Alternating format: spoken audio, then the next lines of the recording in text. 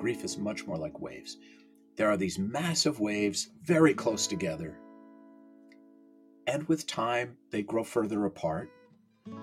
And sometimes you get beautiful, calm seas. And sometimes, after weeks, months, years, decades even, your back is turned and a massive rogue wave comes at you and just takes you down. That's grief. Hello, and welcome to Grief, Gratitude, and the Gray in Between podcast. This podcast is about exploring the grief that occurs at different times in our lives in which we have had major changes and transitions that literally shake us to the core and make us experience grief. I created this podcast for people to feel a little less hopeless and alone in their own grief process as they hear the stories of others who have had similar journeys. I'm Kendra Rinaldi, your host. Now, let's dive right into today's episode. Hello, and welcome to today's episode. Today, you will be listening to Rabbi Steve Leder, who is the senior rabbi of Wilshire Boulevard Temple in Los Angeles. And he is the author of several books, and his most recent book being The Beauty of What Remains, How Our Greatest Fear Becomes Our Greatest Gift. And that's the book we will be talking about today. If you Google his name, you will be able to find lots of videos online. He's been on the Today Show with Hoda and Jenna. He's a regular there. He's also been in Fox News, Maria Shriver's Sunday paper. So he is definitely somebody that people look for inspiration as well as for motivation and for knowledge. And you will get a lot of that today by listening in and hearing about his own experience witnessing people going through grief as a rabbi in his 30 plus years of experience. And then now him living grief firsthand after the death of his dad. So please sit back and listen. And I would actually suggest you have pen and paper for this because he gives amazing tips and knowledge of not only how we can address our own mortality and prepare for our own death, really, but also just the way in how death can really help us evaluate and value how we live our lives. Thank you again, and be ready for this beautiful conversation. Welcome to today's episode. Today, I have the honor of having Rabbi Steve Leder. I was just telling Rabbi, I told you I was going to mess up. I'm going to say, when I see the word Leder, my Spanish language kicks in, and I want to say Leder instead of leader. And so I said, it's going to come up. And here it is. And just in the intro, I had already happened. But that is life, right? We roll with the punches. It sounds good however you say it. Don't you worry. Well, thank you. Well, we'll pretend as if it's I'm interviewing in Colombia. Then I could pass with the leader instead of leader. Very good. Rabbi Leder, I'm so grateful that you're here and so honored to have you on the podcast. Thank you so much. Thank you.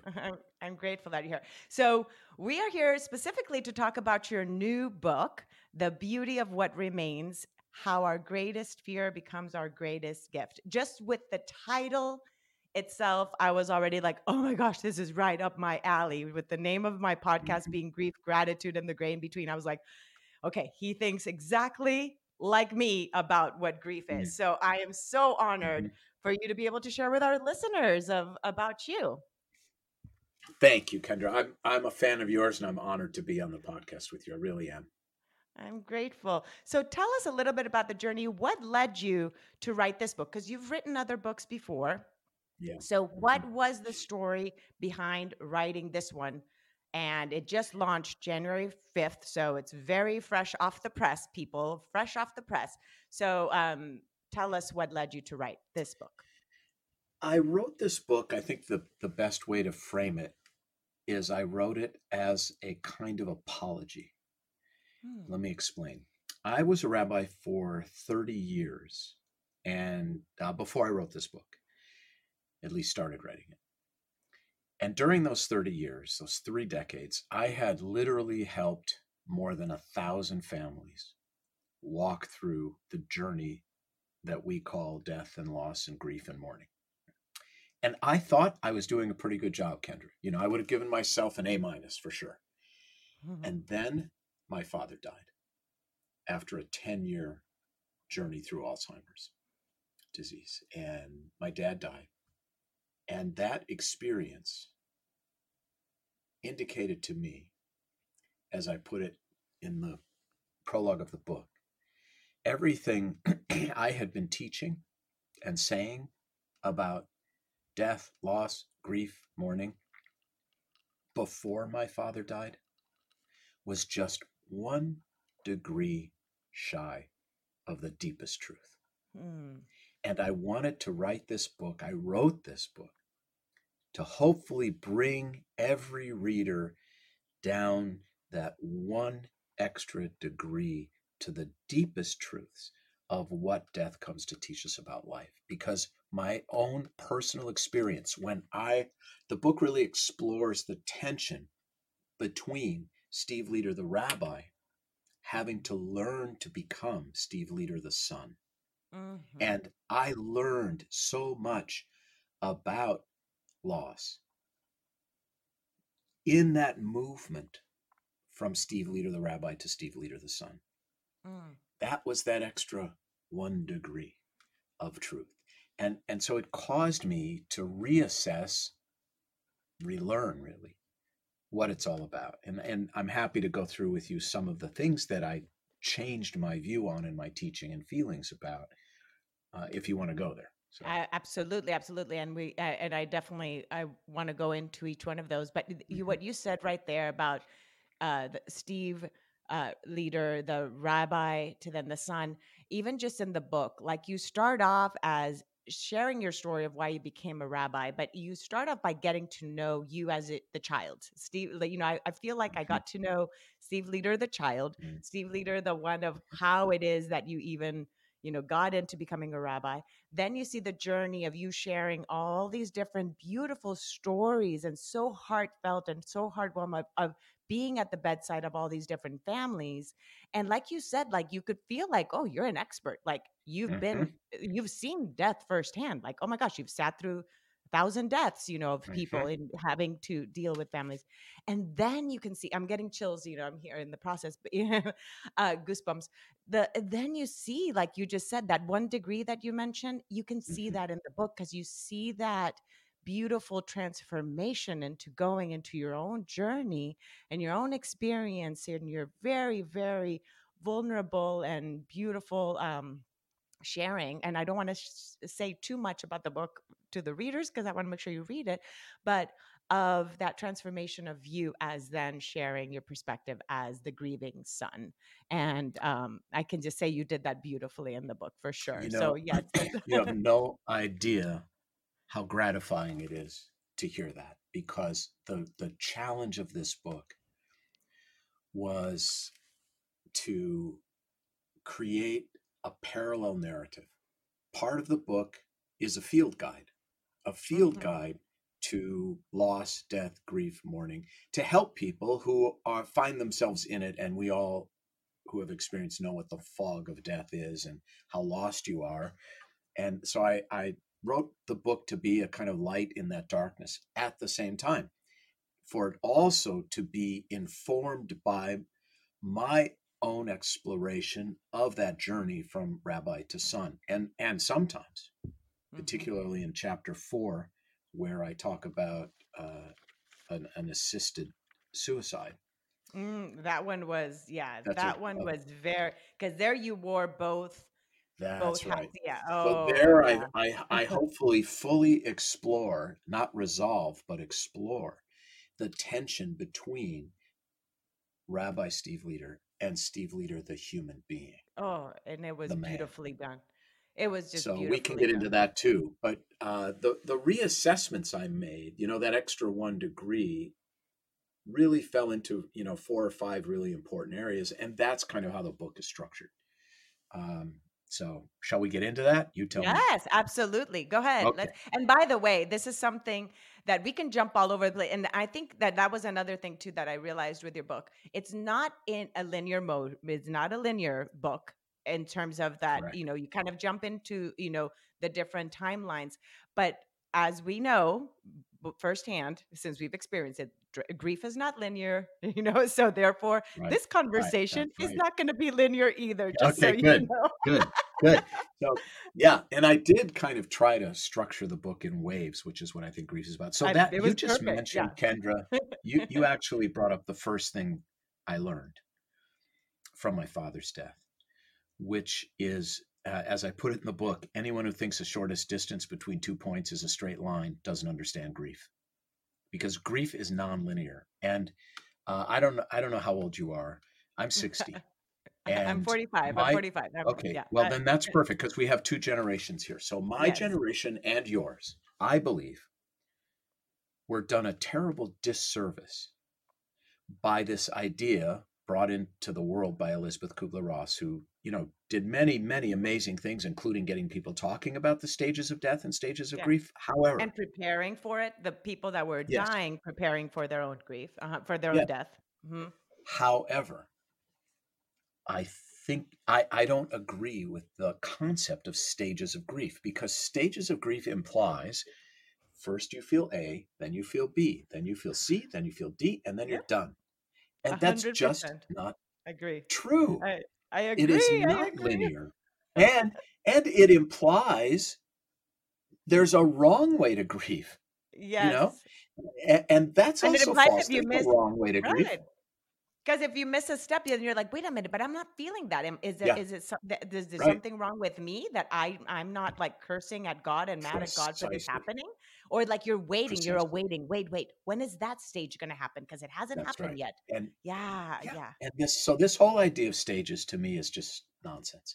Hmm. I I think it's much more like waves. Grief is much more like waves.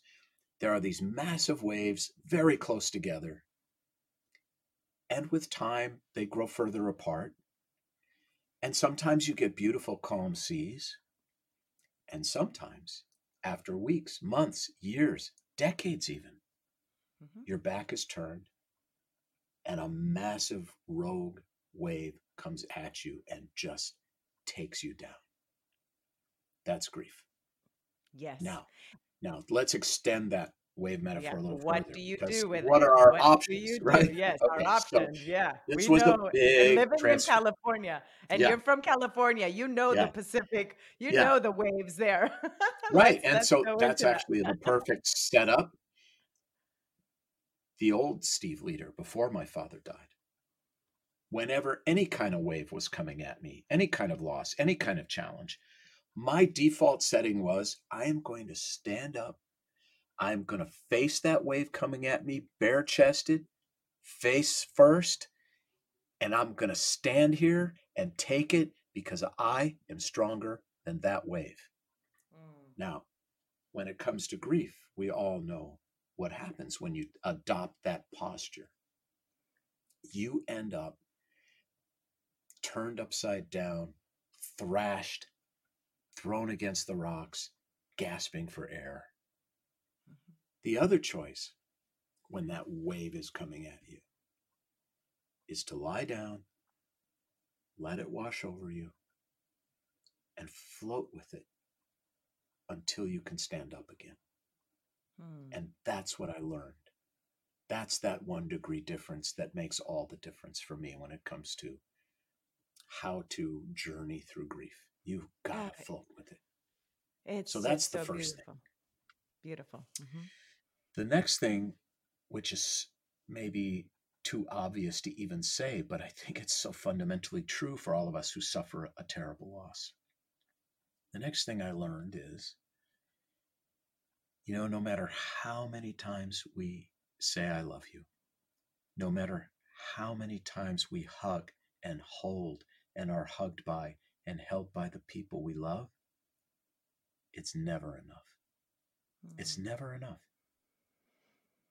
And that was a really important realization for me, that I think only death really comes to teach us. Death is the great teacher. And Mm. the next thing I learned, and this is a subtle but I think really important and permission giving point to those of us who grieve, is I learned about the duality of memory. We give a false representation of memory in the wake of death when we say things like, may his memory be a blessing, or Mm. she'll live on in your memories. Well, yes, and, right? Because there's a duality to memory. Yes, memory is beautiful, and it really, really hurts. Hurts. Mm-hmm. It's both. In the book, Mm-hmm. I say it's like being caressed and spat on at the same Mm-hmm. time. Yeah, That's memory.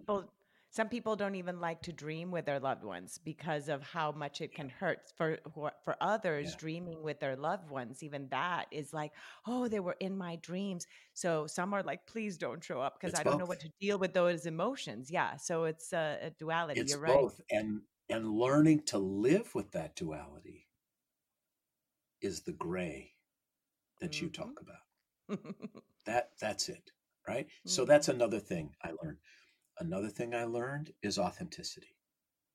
And by that I mean, we so often, when we are approaching the dying or the grieving, try to adopt a different persona than the one that's truly ours.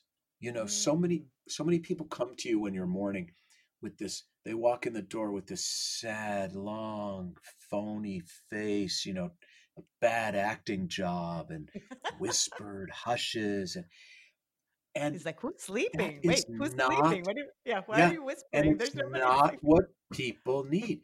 What people Mm-hmm. need, what people want, is for us to be with them in death who we were with them in life, because Mm. that is what assures them the bottom hasn't fallen out of the world. So what you need to do is just show up and be authentic. If you're a hugger, hug. If you're a feeder, feed. If you're a joker, joke. If you're a listener, listen. If you're a hand holder, hold my hand. That's all. I Mm. just need you to be, as I face death, who you have been for me in life. That's Mm. comforting. That's hopeful. That's That's beautiful. real. Yeah. And people don't So, realize that. They think they're doing the right thing, pretending, and they're not. so, so this is more in this particular tip or learning is not only when you're at someone's bedside or like in the case of somebody that's about to die, be your Hmm. authentic self with them, Hmm. but it can also then play into how you are when somebody else is grieving as well. How you are on the side of Absolutely. someone that has just lost a loved one. Yeah, so it applies on That's in right. both And cases. frankly, Yeah. and it's frankly more important because you're going to be with the survivor much longer than you're going to be with the person who is dying. Mhm. So it's even more important to be authentic. That's what people need. Okay, just be yourself. People call me often. I get calls that go something like this: Steve, my best friend from college was just diagnosed with pancreatic cancer. He's Mhm. got 3 to 6 months. I'm flying back to New York to visit him. What do I say? Mhm. And my answer is always the same: don't worry about what to say. I just want to share 3 words with you. And then I want to share 2 words with you. The first 3 words: just show up. Okay? Just show up. And then be real. And the rest Mm. will unfold. It'll be fine. Yes. So that's the beauty of showing up. As I like to say sometimes, it changes nothing, but it means everything. It's really It true. is. It is so true. It's not the what to say. Like even now, and I even now, I mean, I've experienced grief firsthand, and I still don't even know sometimes what to say. Right when somebody, Oh, that's when I'm such a good expressing, point. it's like you never know what do I say It to it's somebody, such a right? good point. After 33 plus years, more than half of my life, of standing on front doorsteps before walking into a home to Mm-hmm. meet with a family to prepare them for a funeral, or standing in the hallway of the hospital outside a room before I go in, even after 33 plus years, I have no idea what I'm going to say. Mm-hmm. I just know that if I show up Love and I'm this. authentic, something beautiful will emerge. Yeah, it's so perfect because you're in alignment. I think that that's the key, being in alignment with who we are in the Mhm. face of all these different challenges allows us, and I'm going to use this word because you use it here in terms of vessel, Mhm. the body being a vessel, and therefore, even just ourselves in life, when we're that vessel, then things just flow. And as long as we're being authentic, Mhm. then it's kind of like a pure reed, like a That's flute. right. You see, I'm here. It's my Yeah. Spanglish. I'm going to say flute. I was going to say flauta in Spanish.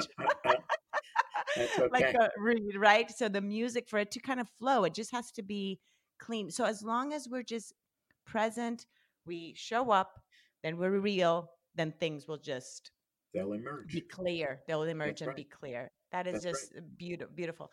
So now, as I want to talk a little bit about how did you then, in the process of the 10 years with your dad with Mhm. Alzheimer's, what were some of the tools you used for your own grieving process in assimilating to that grief that was to come? It's like, it's like Yeah. anticipatory grief, basically, that you're dealing with Yeah.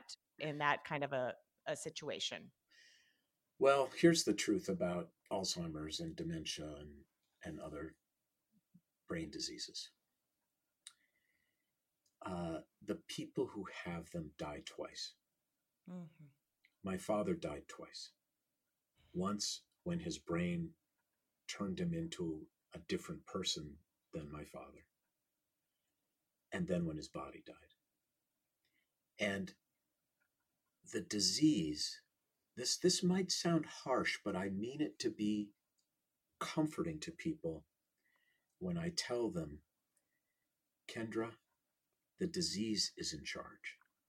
The disease has its own rhythm and power, and it's going to carry you along, and it's going to prepare you, and it's going to wean you Mm. so that when the day comes, it will make its own kind of sense in a way it does not make sense today. Because the truth is, there comes a time when more is not better, and when enough really is enough. And I encourage people. I guess we can go back to this idea of floating with it Mhm. to make peace with the fact and recognize and embrace even that the disease and its power and rhythm is in charge. And that's a kind of giving over of control and power and authority that I think is the beginning of embracing the lessons that death is coming to teach. I, for example, I didn't have a real conversation with my father for the last 5 years of his life. So I got used to living without being able to really talk to him, without being able to get his advice, without calling him to tell him a joke. Right? You learn to Mhm. live without as people diminish. The other thing I learned, which I want to share with everyone during that pretty much last 5 years of the 10 years of his Alzheimer's disease, and particularly the last year and a half or two, was I learned a new language with my Oh. father, which is the language of touch. Mm.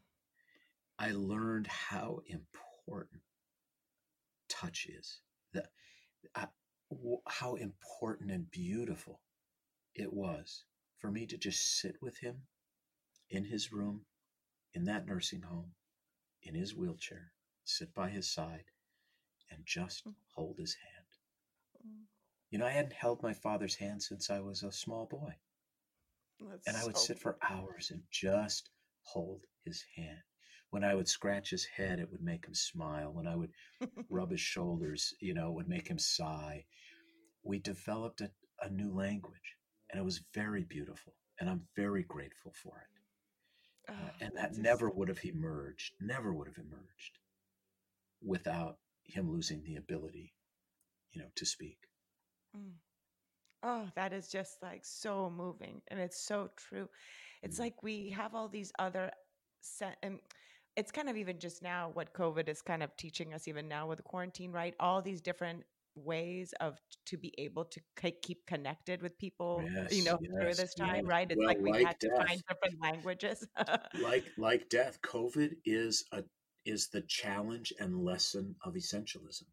Hmm. What really matters? And of course, this is the other thing you would think a rabbi would know this, but we all lose our way.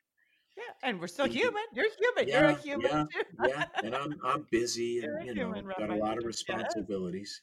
Yeah, I was actually gonna The- say, which hats do you wear more Yeah, often even? Like, you yeah, have so many hats, yeah. yeah. I wear them all at the same time, which is difficult. It's a juggling act, yeah. Yeah. But I learned in a very deep way from the pandemic and before that, my father's death, Mhm. that it's who we have, not what we have, that matters. Yes.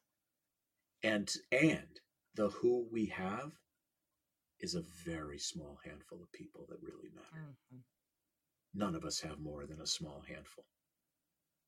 And just to drive the point home further, I think about this particularly in cemeteries, and I'll tell you why. I obviously spend a lot of time in cemeteries. I was there 4 times this week. And Oh, wow. one of the things that amazes me every time is the almost complete unanimity of inscriptions on headstones. They almost all say exactly the same thing. Because when you have to encapsulate or distill a person's life down to 15 characters and 4 lines each, Mhm. you are engaged in an exercise of real emotional essentialism. Mhm. So, what do these headstones say? Not your net worth, not your zip code, not your Not the car grandchild's you drove. GPA, Yeah, not the not the car car you you drove. drove, right? Not if you lived in Uh, Beverly Hills 90210 zip code, not exactly. the zip None code. of it. None of it. Mhm. What does it say? Loving wife, mother, Mhm. grandmother, friend. Loving husband, father, grandfather, friend. That's it. Mhm. Mhm. That is the essence and meaning of life itself. And and that's a lesson that the pandemic, I think, has and I'm not dismissing the pain and suffering for a moment. I wish it never arrived, but it has arrived. Now what? What do we make of these losses? Well, one of the things I hope we make of these losses is that, as I said, it is who, not what we have, that matters, and the who is a very small circle. Mhm. You touch upon so many right now when you were talking. It remind me a little bit even too of right now when you were talking about who we touch. You said something that made me cry in your book, and is that you were hoping Mhm. that at least you'd impact 3 people in your life. No, Yes, was it a yes. rabbi that told? Was it a friend? No, Yeah, it was well, he something. wasn't actually. It's interesting. So It was the somebody who's story not a you're rabbi. hitting on is Is it that's right. okay for me Well, to be sharing correct. anecdotes to people? Am I saying is Totally. it like Of course. okay? I was like, I don't No, want of to course. like say a punchline of the No, book. no, I want to talk with you about what moved you in the book. That's important. Yeah, like that. I was So crying a bit too in that this is a part. Yeah. really interesting story. When I was graduating from rabbinical school is a 5-year program after you finish college. And then you go out and get your first job as a young rabbi. I was 27 years old when I started my first job. So I was a kid. And when I was graduating, I went to 3 or 4 of my professors whom I really respected the most. And I asked each of them, and some of them were rabbis, some of them were not. I asked each of them, what, in your opinion, constitutes a successful rabbi? Because obviously I wanted to be a successful rabbi. And I got different answers. The most thoughtful and important answer I got was from my Hebrew literature professor, who was not a rabbi, Dr. Ezra Spicehandler, who has since died. And Dr. Spicehandler said to me, a successful rabbi is a person who deeply affects at least 3 people in the course of his rabbinate. Mm. and that taught me so much about, as I put it in the book, based on a Yiddish expression my father taught all five of his children. I love it. I think Yeah, is this the one that's funny? Yeah. a There little was is a one, there lot. was several funny. No, oh no, that was Yeah. different. There was one, a different one. I was one, there was another Oh, Yiddish Osma one, Stuktas Gatus, right? That one. If you something push, of the it butt. goes.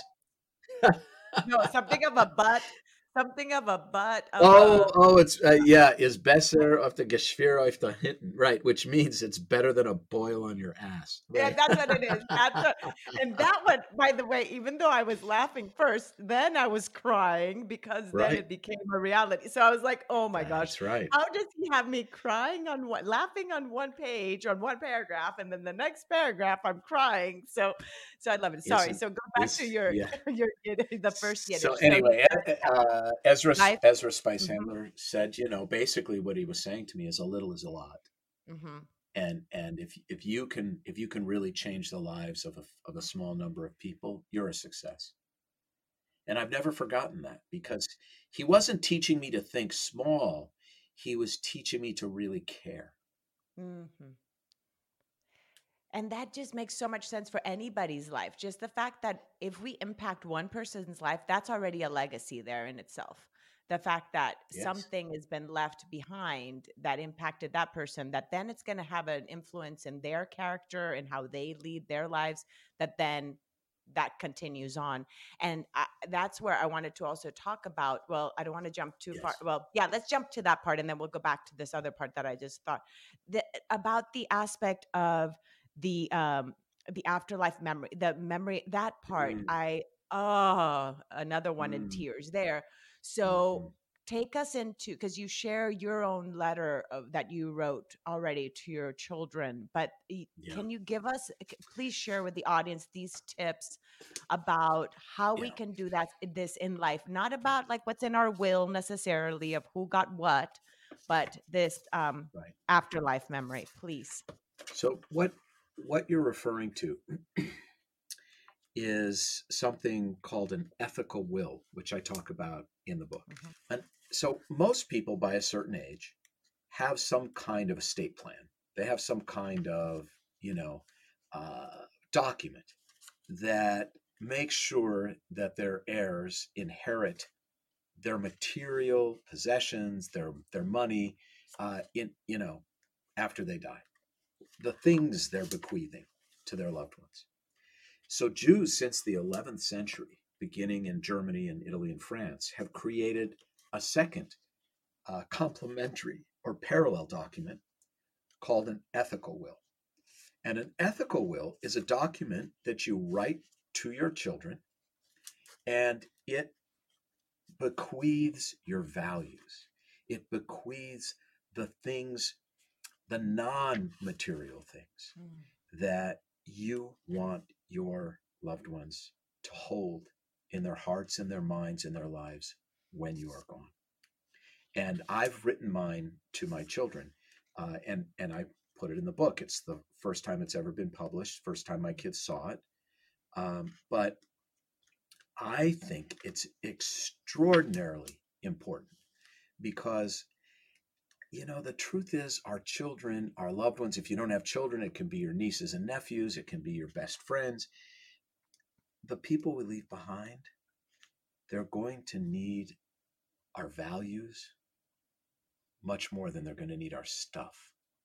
Mm. There's a chapter in the book called "Nobody Wants Your Crap," and it's really I about saw this that was a good one. mistake, right? Uh-huh. There's this mistake we make, Mhm. spending our lives acquiring, acquiring, acquiring, collecting and collecting and collecting. And what you discover when a loved one who's done that dies is nobody wants all that crap. You can't even give it away. So it's really the non material that matters most. And an ethical will is a way to bequeath the non material to the people we love. And, That's and just that's beautiful. that's so important. Now, So with that, important. with that, like for example, with your dad, being that he was diagnosed, 10 years ago. Well, he passed away. Has it been 2 years already since his passing, or It's just been about two and a half, 2.5. 2.5 years? So, had he, for example, been able to write an ethical will prior to him developing No, Alzheimer's? He hadn't. no. And this Yeah. is such an important point you're making. Another thing death comes to teach us is the truth of that statement. You never know. You never know when something is the last time. Mhm. You know, no baby knows the last time it'll ever nurse from its Mhm. mother's breast. You know, brothers never know when it's happening, when the water is draining out of the last bath they're ever going to take together. Mm. And I didn't know my last conversation with my father was my last conversation with my father, that he would be able to speak one day and unable to speak the next. My father didn't know that his last conversation was his last conversation with his son. And so I think this ethical will is doubly important because you really never know. Mhm. You want to hear the Uh, last paragraph of mine? Should I read it? uh. Oh, no. Okay, let me just grab my tissue, box of tissues. Go ahead. Because it'll give I it'll haven't. give the listeners a sense. Yes, please do. So this is just the last paragraph of my ethical will to my kids, whose names are Aaron and Hannah. Be good, and the rest works out. See the world with people you love. Cherish time. It matters so much more than things. Mine with you and mommy has made my life worth living. I wish for you that kind of love now. I wish for you that kind of love when I am gone. Say Kaddish and light a candle for me when I am gone. Feel its warmth and know I love you still, Dad. Mm,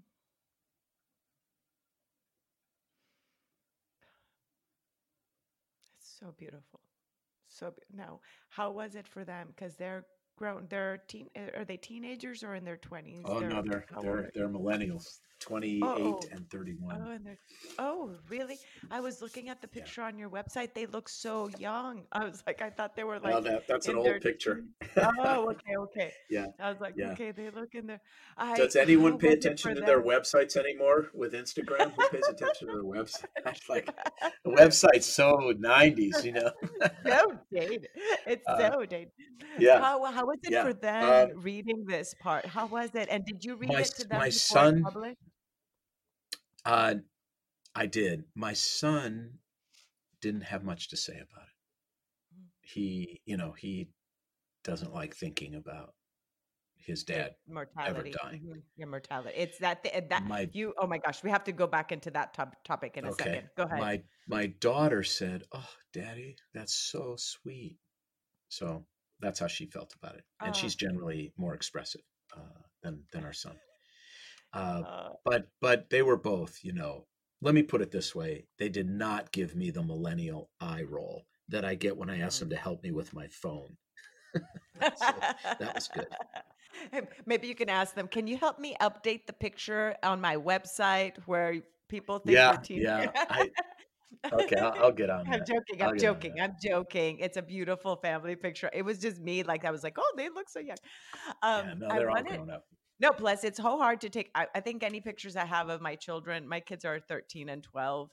I Mhm. probably have not posted many pictures. I maybe one a year that they let me kind of post. But when they were little, I'd Yeah. have one like, 5 pictures a day on there. No, they So get very tough on you as they get older. They yeah, don't. My they kids don't are want my to. kids are like Yeah, censors. you have to talk to their agent. It's like, no, talk to my agent Exactly. about Exactly. posting their pictures. I wanted to talk about that part when you said that he didn't say much. That aspect of the fact that it is so hard for us human beings to talk about our mortality. We talk about birth, we plan birth, we that aspect of people when yeah when they're expecting a baby, all the plans that they make and talking about the birth plan. but we don't talk about our death. There's such taboo around it. And that the fact of us talking about it, or even the fact of you writing already this, that you're leaving behind, that there's this fear component of that. What would you say to this topic, and how, yeah, what are your thoughts about this? The Well, I think normalizing the conversation. Let me put it that way. I think we should start really early, and by that I mean I'm thinking of writing an article on children and death, and I'm going to call it "Don't Flush the Fish." And what I Yes. mean by that is Yes. we have Oh, all these opportunities, right? We have all these opportunities to start exposing children to grief and to hmm death and to loss that we deny them. yes. And So we when the deny goldfish ourselves, not only dies, them, but ourselves of well, that that's right. opportunity of teaching That's them. right. Yeah.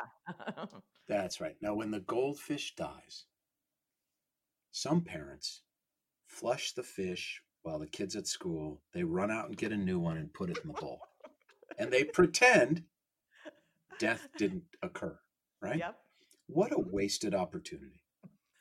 You Agree. need to take that little dead goldfish, you need to put it in a matchbox, you need to go out in the backyard, you need to dig a hole, you need to say some beautiful nice things about that fish, how pretty it was, how it always finished its food, whatever you want to say, and hmm let your kids talk, and then bury that goldfish and teach them how to face death, right? As opposed to keeping death at arm's distance. Now, we do this as a society. First of all, 80% of Americans say, I'm sorry, most Americans, most people say they want to die at home. 80% of Americans do not die at home. And what happens when we die? A van shows up and whisks us away. And then we go to a mortuary where, in many cases, not all, but in many cases, we put suits and ties and pretty dresses on the dead, and we put makeup on the dead, all to make them look less dead. Alive. Yeah, hmm yeah. hmm And we say things, really stupid things to children like, Grandpa's sleeping, Grandpa's mm resting, right? Oh, and then that Now, makes people first like of all, that's a be afraid of sleeping. I'd be afraid terrifying, to fall asleep. exactly. It's a terrifying thing for kids then to go to sleep, of course. Yes. I'm But not it's going to wake also up a like grandpa lie. didn't wake up. Yeah. It's a lie. We don't even use hmm the right words. Grandpa's body has died, you know? Yeah, his heart stopped, however you want to say it. So I think the answer to your question really ideally is to start very early and normalize this for people. And I also think that helping people with what we were saying earlier about showing up authentically. If you know that the job is just to show up authentically, it's a lot easier than if the job is to show up and pretend. So I think we also need to say more often and empower people more fully to just show up and be yourself, because that's hmm enough. In fact, that's a lot. That's all. It's way more than it. That's the thing. A lot of times people don't show up because they really do not know what to even do. And so they stop even texting to check in on somebody or call them because they're like, I don't even know what I'd say. They're so Right, uncomfortable around it. Instead of right. honestly, like I say, this is what I say. I do not know what to say right now. And I don't think that there's anything I could say that could make you feel better. Just know that I'm here. I I'm like, here. I'm here. I'm I'm here. here. Whatever you I'll tell you need, something, I'm here. how smart you are.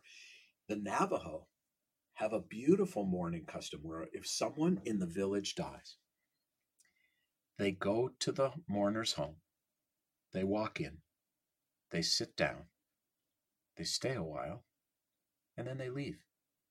They say nothing. They're just physically there. Presence, Yeah, presence, and that's that enough. energy. Yeah, that is enough because just that presence, you feel it. You know that it's the the words. Even just what that actually just made me think of you holding your dad's hand right That's there. it. There were no That's it. words. You were just No, there, and no. that was enough. And there's nothing to say anyway. What is Yes. there to say, really? hmm This is not really a time for words, it's a time for presence. Oh, so true. So beautiful. I could keep going and asking you all these other things, but I know you have I another do. interview. I Tell me, is there something that you want to leave to the listeners? I do want to ask you actually if you can share a little bit. One, how do people get your book? And again, the uh-huh. name is Thank you. The Yeah. Beauty of What Remains, How Our Greatest Fear Becomes Our Greatest Gift. I have put it also on my website, and I'll put it on the link of this podcast. And then other ways in which people can get it if you want to share that. And then I want you to talk about the other book, because the other book, the How Suffering Transforms Us, the one I Yes. want to Yes. also then get, that I think sounds like a perfect book for people to be reading also right now during this time. Yes. So Thank you so much for that. It's generous of you. The book again is called The Beauty of What Remains: How Our Greatest Fear Becomes Our Greatest Gift. And you can obviously get it on Amazon, your local bookstore. It's always nice to shop locally. You can follow me best, I would say, on Instagram, and it's at Steve_leader, LEDER. So that's at Steve_leader, because I'm pretty engaged in Instagram. because I you're with really do millennials, because engage there. you have millennial kids. You're Yeah, so and not so I think it's 90s amazing. anymore. I know. I think Instagram is just amazing, Yeah. and it's such a great way to communicate with people. So you can get to the book through the link in my bio, and I'm pretty easy to find if you just Google, Steve Leader or Rabbi Steve Leader, however you want to do it. You'll find me. I don't hide. And now the other thing is the book before this book. I would say sort of the part A to this part B is a book called uh, More Beautiful Than Before: How Suffering Transforms Us. And it's a book about, essentially, we're running out of time, so I'm going to put it pretty simply. The thesis of that book is that we all, sooner or later, walk through hell. And there are many Mm. kinds of hell, Kendra. There's the Yeah, hell yeah, of yeah. death, there's the hell of grief, right? There's the hell of losing a kid, there's the hell of cancer, there's the hell of your marriage falling apart, Mhm. there's the hell of losing your money, there's the hell of losing your reputation. There are many forms of hell. And that book is really about the fact that we all go through hell, and the point is not to come out empty-handed. Don't Mm. come out of hell empty-handed. Don't miss that. Don't miss that Allow that opportunity. suffering. Yes. Dostoevsky said his greatest fear was that his life would not be worthy of his suffering. Mm. That's such a powerful idea. Can you lead a life worthy of the suffering you have endured? Because then, even though you're broken, somehow you will be more whole. You'll lead a Yes. more beautiful and meaningful life as a result of the pain. And that's really what that book is about. Ah, beautiful. I'm running to get that one too. Now that I've Good. finished this one, it's amazing. Thank you so much. It's just been an honor to now actually get to speak to somebody. I really did feel like I knew you already reading this. And so I feel like I got to know your essence and your soul. You really did share that so beautifully here. And I just appreciate you so much for sharing now here with our listeners. So thank you so much, Rabbi Leader. Thank you, Kendra. I've really enjoyed speaking with you. Thank you for the really important and beautiful work you're doing. Thank you. Thank you again so much for choosing to listen today. I hope that you can take away a few nuggets from today's episode that can bring you comfort in your times of grief. If so, it would mean so much to me if you would rate and comment on this episode. And if you feel inspired in some way to share it with someone who may need to hear this, please do so. Also, if you or someone you know has a story of grief and gratitude that should be shared so that others can be inspired as well, please reach out to me. And thanks once again for tuning in to Grief, Gratitude, and the Gray in Between podcast. Have a beautiful day.